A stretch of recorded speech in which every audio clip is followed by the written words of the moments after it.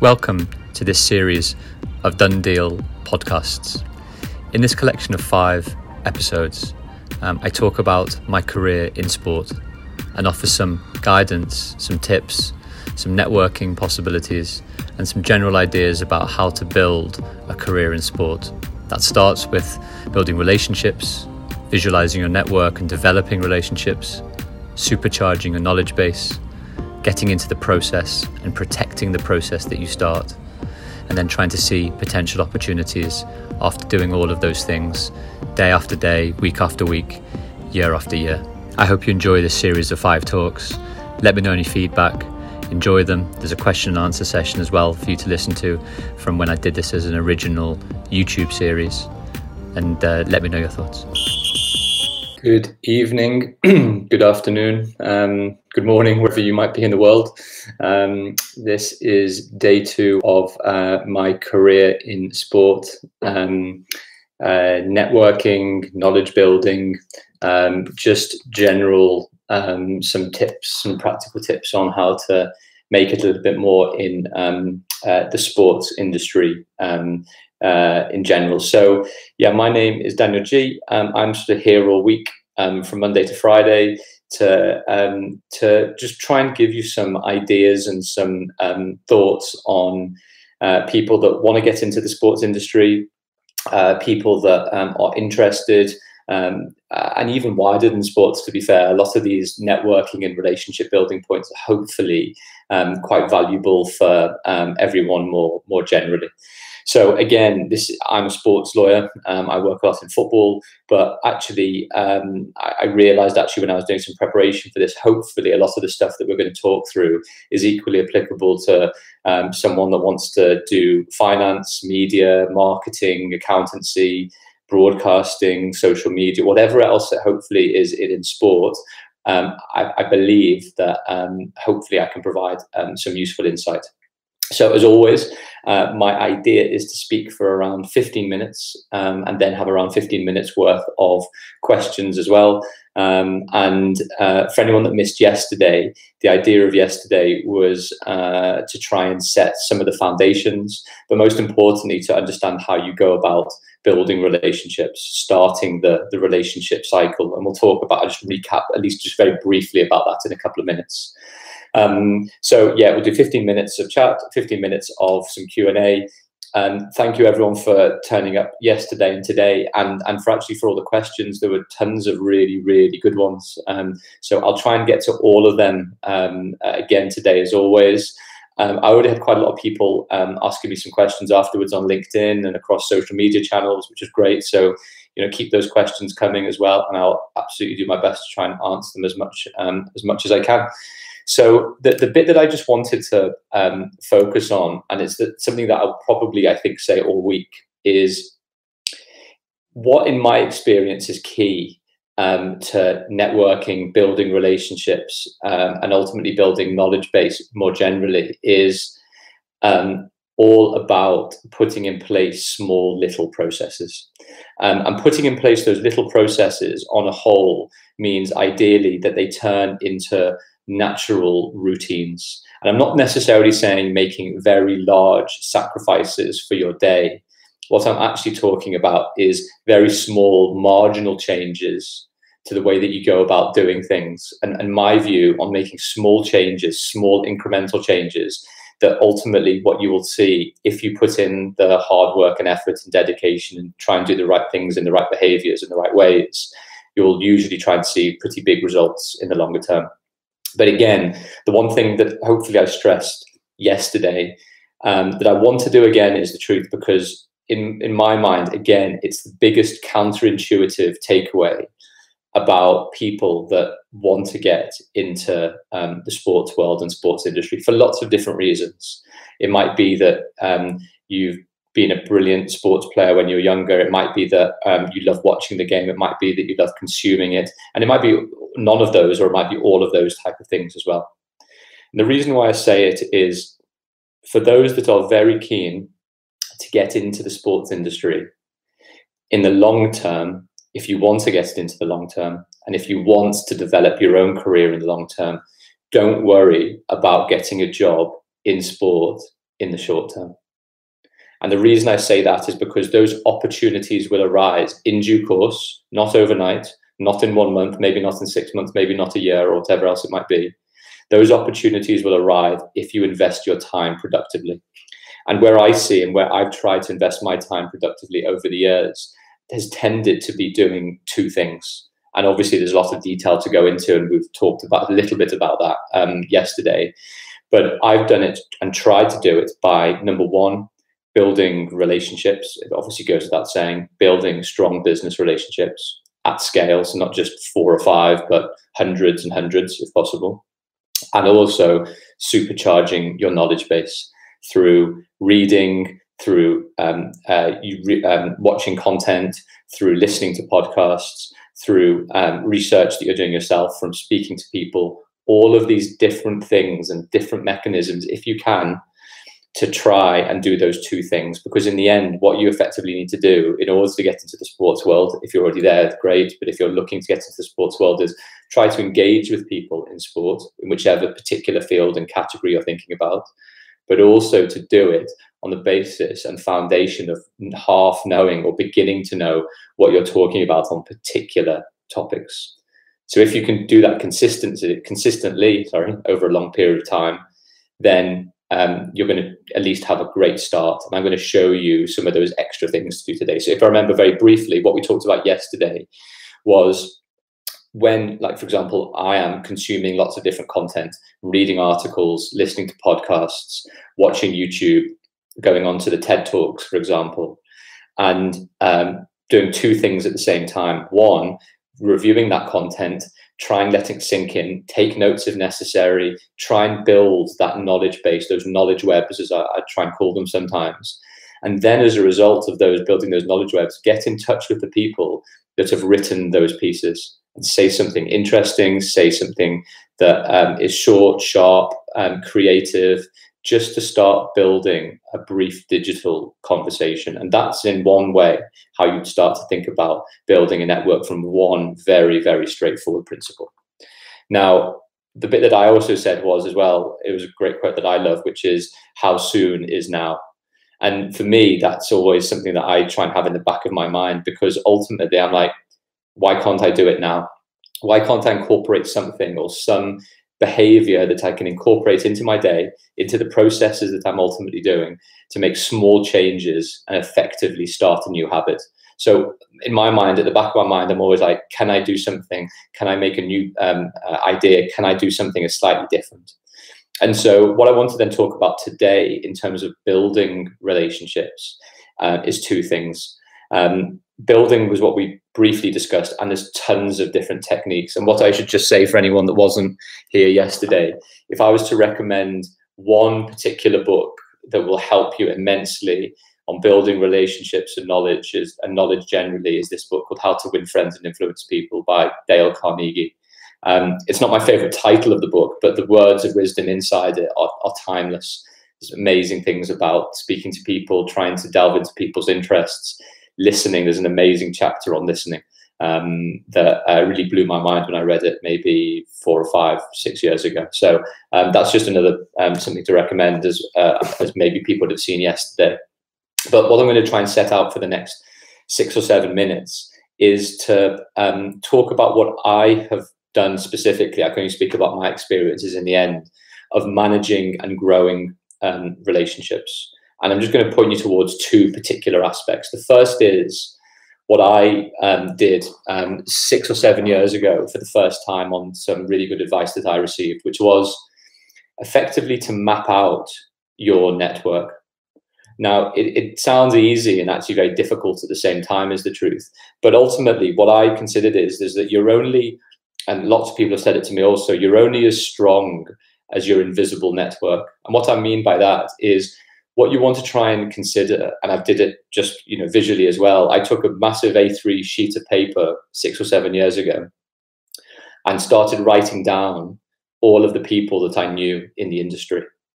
Now, that took quite a lot of time and was actually a very big investment, because I did lots of different things, for example. So I looked through my work inbox to see who people I knew in sport. I look through my Twitter connections to see who might be an interesting connection. I also did the same on LinkedIn, for example, and then I did the same on my work phone, for example. And so what I then developed was a whole set of lists, more or less, of people inside and outside of sport that may be an interesting connection and network for me. And then what I did is I iterated it by actually then breaking it down into, let's just say, 3 or 4 basic categories. So, for example, football clubs, football agents, and sports companies, maybe just even as straightforward as that. And then once you do that and you make a number of hubs, more or less, for each particular category, then you can start inputting those individuals and those clubs into, visualize into your own network, and what I call basically just an ecosystem. So if you just then browse into clubs, for example, then you might have contacts that you have from 30 clubs. And then within those clubs, you might have 4 people that you know within that club. So you start visualizing the category, the subcategory, the subcategory. And if you do that at scale, and it's not an easy thing to do, it took me probably a month or so to do actually, is that you start realizing that you actually have quite a lot of connections. It might be that you don't have a lot of connections and you've got to start somewhere narrower, but that's fine too. But if you look intently into your own network, you'll be pleasantly surprised if you look closely and take your time to be able to do it. You'll actually realize that you've actually got more connections than you realized. The next step on, once you have found those connections, you've identified those particular networks and relationships already, is then to build on that network. And so we talked about some of those things that we build. It might be digitally speaking to people on email or otherwise. It might be going to conferences and networking. It might be introductions that other people can make for you to particular people as well. You know, sometimes I will even just look on LinkedIn and see people at particular clubs or particular agencies and just see who those people are connected into already. And then, for example, just ask if I can have an introduction to that person from someone that I already have a connection with on LinkedIn. So there's tons and tons of different techniques that you can more or less do. But ultimately, what I found really handy was to have this big document that was the start of my visualization of my own network and relationship ecosystem, because then the other cool thing that you can start to do is find interlinkages. It takes a while to do, but one of the other real great benefits of setting out your own network, your own ecosystem, I find, is you find value adds for people. So it might well be that you then realize, oh, that person at that club knows that person here, that agent knows this person, that player has a relationship with that agent, that sports company has sponsored that player, that works with this. And then even better, what can sometimes happen is that the contacts and connections that you have, you can proactively think about how you can make introductions, if they're the right introductions to make, to other people within your ecosystem, which provides value. So they are the types of things that's really important to do. And I saw Aria mentioned a point on the live chat. My view on a lot of stuff is you've got to put yourself in the position to best exploit in a positive way the position you're in. So, you know, one of my big sayings is luck is where preparation meets opportunity. And in this sense, what I realized in some of the stuff I'm doing here is ideally what I'm trying to do is maximize my opportunities to be able to find situations that I can network with people, speak to people, tell people what I'm doing, but as importantly, listen and understand what other people are doing in the sports and wider space. And you never know what opportunities that may lead to. But what you've got to do is you can't just leave it to luck in terms of, oh, I'll just find that networking opportunity. Sometimes it's so important to be proactive. And hopefully those are a few techniques to start with. I want to then just talk you briefly about then how to deal with how my experience sometimes about dealing with particular situations and trying to develop particular relationships. So once, for example, you've effectively scaled out your ecosystem, you've got, you know, clubs, and you've got 50 people at particular clubs, and you've got a great relationship with loads of agents, we're saying in my sense, and then you've got sports tech companies or social media companies or brands or whatever else it might be, and you've got lots of people in those types of places. The most important thing then to do, as we'll discuss, is it's absolutely vital to be able to maintain those relationships. And usually, in my experience, there's loads of different ways to maintain those relationships, but you've got to maintain them. It doesn't mean you have to be everybody's best friends, far from it. But what you actually need to be able to do is check in with them. Now, it doesn't need to be checking in with them every week. It might be for particular clients that you need to when you've developed strong relationships and you've got lots of work going on with them, for example. But if you're just starting to build your network, a really important technique is to try and understand the person in a little bit more detail. And usually, to understand somebody in a lot more detail, you've got to listen to what they are saying and listen pretty intently. So again, another big chapter in this book is to do with listening, really. And it involves two things, really, because a lot of the time, there are some clients that I have that don't want to talk about their personal lives and only our business and are focused on those type of business elements, the professional relationship. And there's loads of my clients as well that are very personable, that want to talk about stuff outside of work, their children, their parents, where they've gone on holiday, schools, hobbies, habits, whatever else it might be. Usually, most people are in that sort of middle category of neither side of the extreme. But what you've got to be able to effectively do, which is really important trait, is to really listen so the other person believes you're interested in what they are telling you. Because what that enables you to get is loads of really interesting intel about what they're doing, how they're doing it, the people that they know, what the business is up to, where their needs might be over a particular period of time, how they're doing it in particular ways. And it's easy to say you're a good listener, but ultimately the art of listening is sometimes the art of recall as well. And what I mean by recall is you've got to be able to remember what was being said in that meeting or said in that conversation or that coffee or that phone call or whatever else it might be. And sometimes what I try to do for every meeting that I will have is I'll try and write down a small recap of what was discussed in that meeting. And that's absolutely vital, because when you then have that next conversation, when you have that next engagement, it becomes imperative that person knows that you understood, listened, and could remember what they were telling you. So what you were saying was important. Now, there are loads of other little small techniques which I've developed over time based on reading lots of different things and seeing other people in action, which is just remembering the name of someone's wife or husband or children, or where they went on holiday, or the school they've gone to, or how old their kids were. All of those little things dropped in really add an important personal touch. And the flip side of that also is that if you innately start knowing and writing down particular things about what's happened in meetings, when, for example, you read something of interest or you speak to someone that might be of interest to them or to you, then you can start thinking about other people and their positions rather than you and what you need. Because ultimately, a lot of the stuff that I will try and do day to day is thinking about how I can help others develop their networks and how I can bring value to what our relationship is for them. And so even things like I read an article, and it might be I chatted to someone about sports tech 3 weeks ago. I read the article, and actually that would be really interesting to email to that person. And it's nothing more than this will be of interest and value. Hope it's of interest and value. So they are some of the bits here. And ultimately, what you then can do, if we talked about the ecosystem point, where you're seeing your network, you're visualizing your network, you're trying to grow it, and then you're trying to build those relationships. What you've then got to do, and I don't want to scare anybody, but ultimately what you've got to try and do is then do that at scale. You've got to do it at scale. It's not just with one person, it's not with 5 people, it's not with 10, it's not with 100.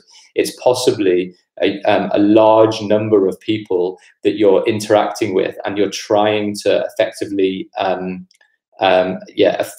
engage with at the same time or at different times. And that's why, like CRM software, for example, client management software, which enables you to have reminders about not speaking to people for a certain amount of time, reminders about what you talked about, and put notes and ideas in to follow different types of processes as well, becomes absolutely vital, because There's no way at scale at 200 or 300 contacts and beyond, and relationships that you have with people, that you can just remember that you haven't spoken to someone, or you haven't emailed them, or you haven't WhatsApped them for a particular period of time. So the next bit generally is just thinking on the whole about developing 5 relationships, developing 10, developing 20, but doing that in a very, very process-driven way. And it's the process that will hold you through. It's the process that will allow you to develop, rather than just having a scattergun approach to that. And then the last thing is, before we get into some questions, and hopefully there'll be a few, is just don't necessarily be in a hurry. Think long term, and that's the important thing there. You know, everybody is looking ultimately to build relationships with people which are useful to them, and hopefully then will be useful to others. So don't think of it as a one-way street. It has to be based on reciprocity, basically. And that's the difficult element that a lot of people don't necessarily consider. As I mentioned yesterday, always think about what you can do for someone else, rather than what that other someone else can do for you.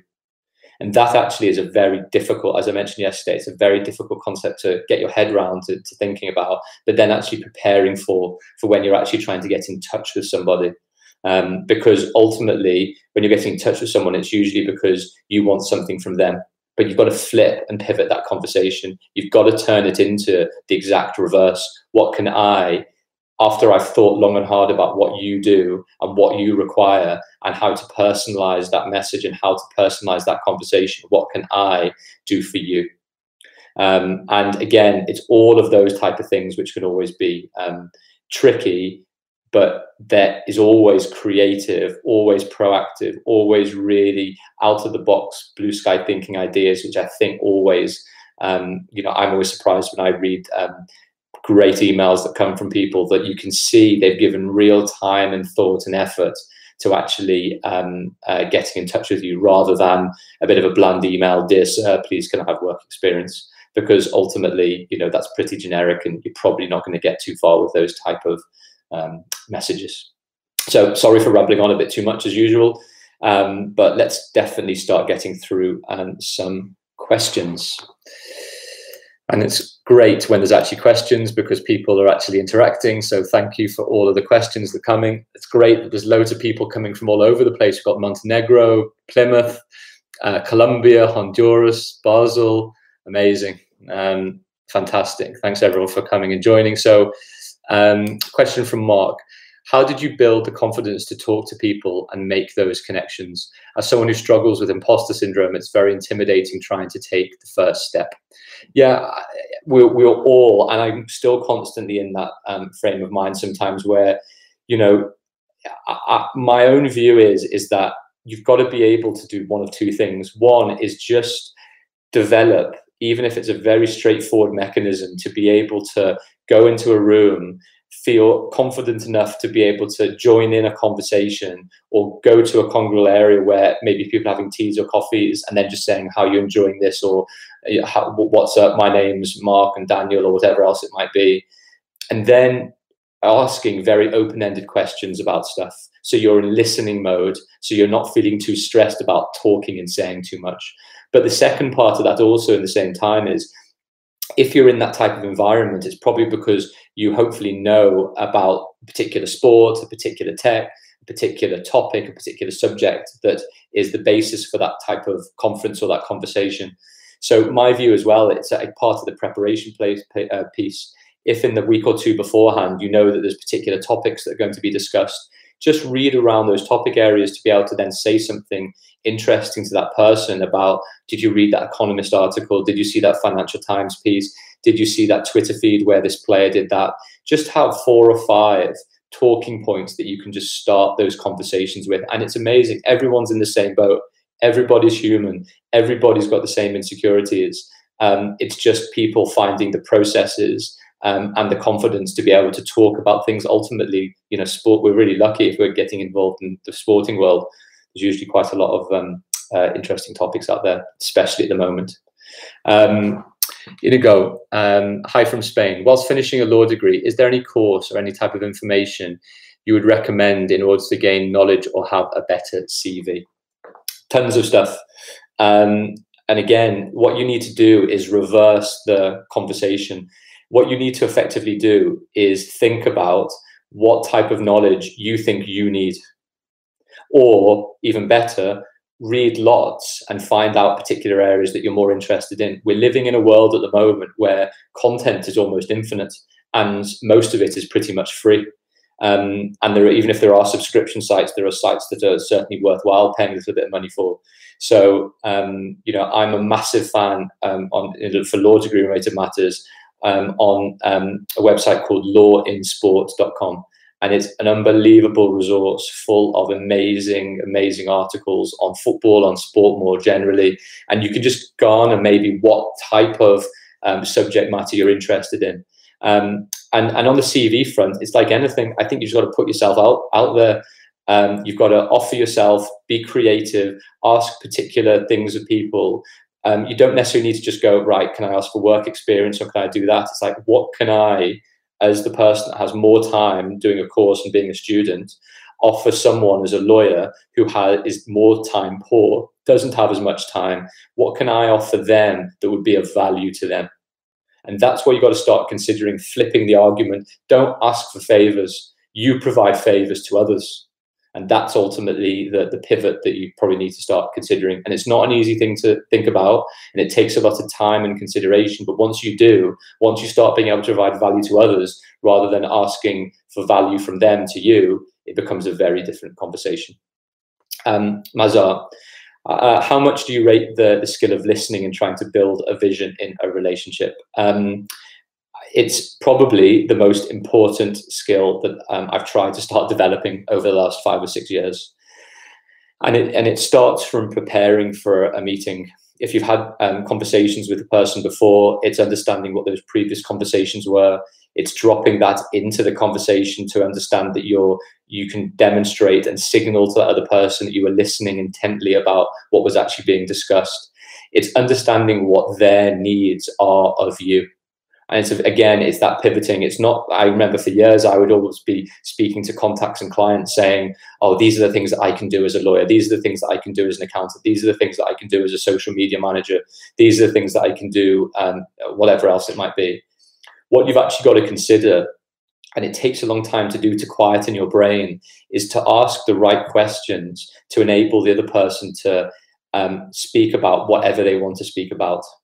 And once you understand their needs, you can definitely, I find it much easier, it's still difficult, but much easier to attune your own requirements to what they potentially need. And it might be from making introductions. It might be from saying, oh, we talked about this point last time, how that's been going on. And it's amazing how you're able to provide knowledge mixed with retention of what's previously been said, mixed with what stuff can I do for you based on your needs. So listening is absolutely integral. Question from Bart. When you constantly communicate with a number of people, how do you stay responsive and focus on getting your job done at the same time? Yeah, it's very difficult, is the truth. But again, it's like anything. I put aside a part of my day, usually afternoons. I usually spend my mornings and early afternoons when my brain is a bit more receptive, doing my drafting and particular technical parts of my job. And then I'll sometimes spend some of the parts of the afternoon on telephone calls, thinking about who I haven't spoken to for a while, using my ecosystem to understand who's connecting with who, and just give a little bit of time to continuing to maintain those relationships. But again, yeah, it's tough. Multitasking is the truth. But as I get a bit more senior in the industry, it's just managing that, knowing that you've got to do your job. You've got to build those relationships. You've got to bring in work. You've got to constantly be evolving. You've got to constantly be up to date with all the stuff that's going on. And that takes a bit of effort, but it can be done if you put the right processes in place. Let's have a look for some more questions. Gareth. Hi, Daniel. How well would you get to someone? How well would you get to know someone, I think, before suggesting catching up over coffee? There are some times where I'll have an initial email with somebody and they'll just say, can we meet up for coffee? Because it'd be great to chat about this particular thing. Again, I think what you've got to do is you've got to read the person and read the personality.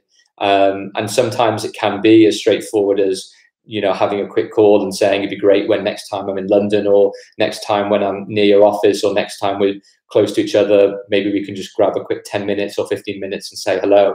But again, what you actually need to consider as well is the reason why you're doing it. You've got to prepare to understand what the needs of the other person are and what the needs of you is going to be, and who is in the strength and the power part of the relationship. Are you going to be asking for a favor? Are they more interested in particular things that you can possibly bring to them? You know, ultimately, it's like anything, you've got to prepare to understand why you're meeting them in the first place. And then you can be pretty upfront, really, which is great. You know, if we were meeting, for example, at some point, why we were getting in touch with particular things we could help each other with, and then developing relationships from there. So, you know, there's no one size fits all. It's very, very person specific, but it's also, there's an innate responsibility on you to effectively work out why you want to develop that relationship. And once you know the why, it's very easy to work out what you want to do with it. That's hopefully the right way of saying it. Sebastian, sorry, I missed one from you. How do you identify that an agent doesn't want to take advantage of you and wants to build a natural relationship with you?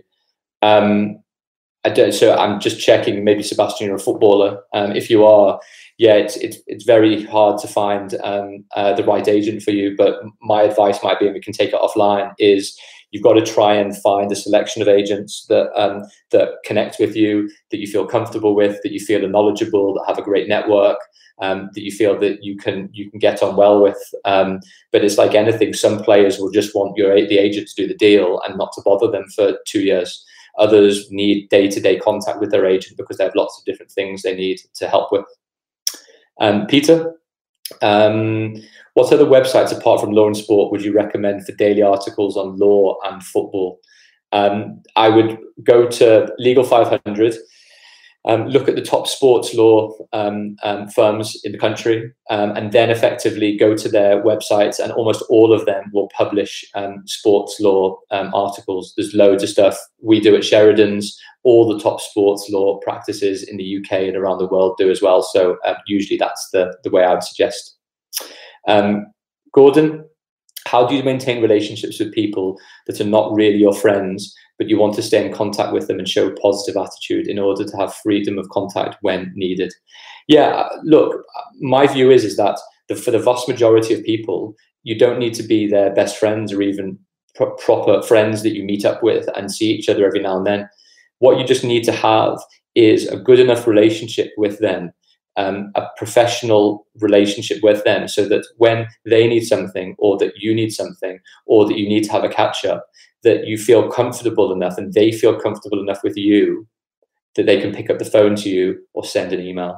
So it's just simply warm relationships, but there's no point in picking up the phone to someone or trying to email them if you haven't spoken to them in 1 or 2 years. So you've got to maintain that relationship, however it is. If it's inviting them to events, if it's sending them newsletters, if it's sending them pieces that might be of interest to them, and it's doing that time and time again without obviously bugging them every week, so that when the right time comes and this particular opportunity for whatever else it might be, that you both have a solid enough relationship that you can then, you know, move on and continue it forward. Arya, do you always need a uni degree to break into the sports industry? No, is the simple answer. You know, there's lots of different ways to be able to go into sports or into lots of other sectors, full stop. So, you know, I know tons of some of the best agents that didn't necessarily go to university. I know loads of people in lots of different sectors that are top of their game and didn't go to university at all. So, but it might be for particular sectors, if you're, you know, law or accountancy or lots of others where, you know, university is a pretty important stepping stone. Right to Win Sports, how do you deal with relationships? Who knows your worth to them? How do you deal with relationships? Who knows your worth to them, but always tries to play down your importance to them? We experience such with most European agents coming to pick players from Africa. I think that's quite a specific one. So maybe we can take that offline and chat about that in a bit more detail. JH27, Dan, do you think it's feasible to create your own agency with your network? I have contacts in the world's biggest academies in the world, so once completing my degree, they're ready to be signed. Of course, why not? Why not? Why not? You've got to start somewhere. So what's the reason not to? Ultimately, you've got to then develop really good relationships with lots of clubs, lots of associations, lots of people in the particular networks that you need to be able to do. So ultimately, you've got to consider where your assets are. If you've got great relationships with the biggest academies, then you're off to a great start. Robert, do you believe relocation is a must every few couple of months in order for a better startup? Sorry. Do you believe relocation is a must every few couple of months in order for a better startup? Sorry, I don't understand the question, Robert. But yeah, maybe we can catch that up on another time. How to start building a network, especially during these challenging days of people are highly applying social or physical distancing. I would suggest firstly have a look at yesterday's recording, where we talked quite a lot about how to build relationships in the first place.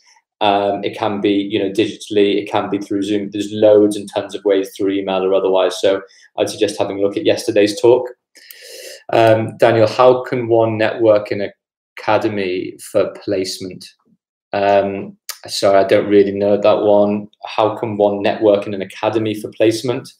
Sorry, I'm not sure I understand the question. Try, in case you're working in, so what would be a good way, let's read it. In case you're working, in case that you have to be opposite someone that you've developed a good relationship, what would be a way to manage that relationship during and after the end of the case? Okay. Yeah, I mean, if you're talking about being on the other side of a potential deal or conflict with someone that I've got a good working relationship with, that happens all the time. But there's, you've got to put aside your personal relationships and be professional and, follow all the usual professional regulations to make sure that you're doing your best ultimately for your client. So we are almost there, but let's keep going. A couple more. Courts, how are you finding staying in touch with contacts during the pandemic? Yeah, it's a really good one, actually. I think ultimately, although obviously we're not doing as many meetings, just tech in terms of Zoom or Microsoft Teams or other ways of just being able to have face-to-face contact, even if it's, virtually, is still pretty important. I'm trying to do that pretty regularly. So it's just, again, you probably have a bit more time to plan, to have a think about who you need to speak to and do. But I think ultimately, when things hopefully come back to a little bit of normality, we can get better with going for coffees and meeting. But in the meantime, tech is such at the moment that it's so easy to be able to engage with people. So yeah, I'd really recommend everything Zoom related. Patrick, any advice on becoming a better communicator online versus offline? Gosh, that's a difficult one. It depends what you mean online. I mean, if it's video, then ultimately my view is that you should be communicating in pretty much the same way if possible. Obviously, it's less personable, but ultimately it's still, relatively easy to be able to engage with people and to build relationships and develop those relationships just from, almost, what we're doing now on YouTube. But there's no reason why you can't do that, online too. Beverly, how does one become a CAS arbitrator? I think that's slightly out of the zone of the conversation today, but yeah, if you go to the CAS website, there's usually qualifying criteria and lists that you can particularly apply to at certain times. Gosh, lots of questions, which is great. We're almost there. Ndoze, here from Zimbabwe. Great. What would you suggest are the best ways to develop contacts and networks for a young cricketer, ideally in the UK, and improve the game where resources are limited in Zimbabwe? It's a great question. I've got no idea is the answer. What I would suggest is the easiest way potentially would be, for example, go on LinkedIn, see all the people filter by cricket, look at the particular county cricket teams, maybe look for development particular teams in certain areas, message people, ask the question, do that at scale, find some answers. That's usually one possible way to do it, I'd have thought. So we're at 38 minutes. Thanks everybody for joining again. It's been great. Thank you so much for all the questions. It's been fantastic. We've been trying to get through most of them quickly, but I really appreciate everybody joining.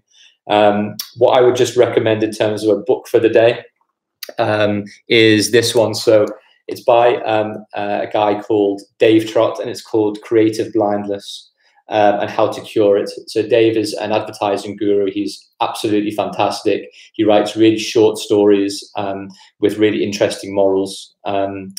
Just tons of really creative stuff about what he's seeing throughout the industry.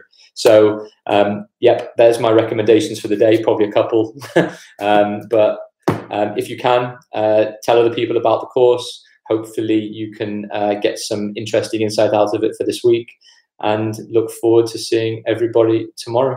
Take care. Thanks. Bye. Thanks for listening. You can follow me on Twitter, TikTok and Instagram at Football Law, read my blogs and listen to my previous podcasts via my website, danielg.com/blogs. Please do subscribe to the Done Deal Football Podcast, like, share and tag me.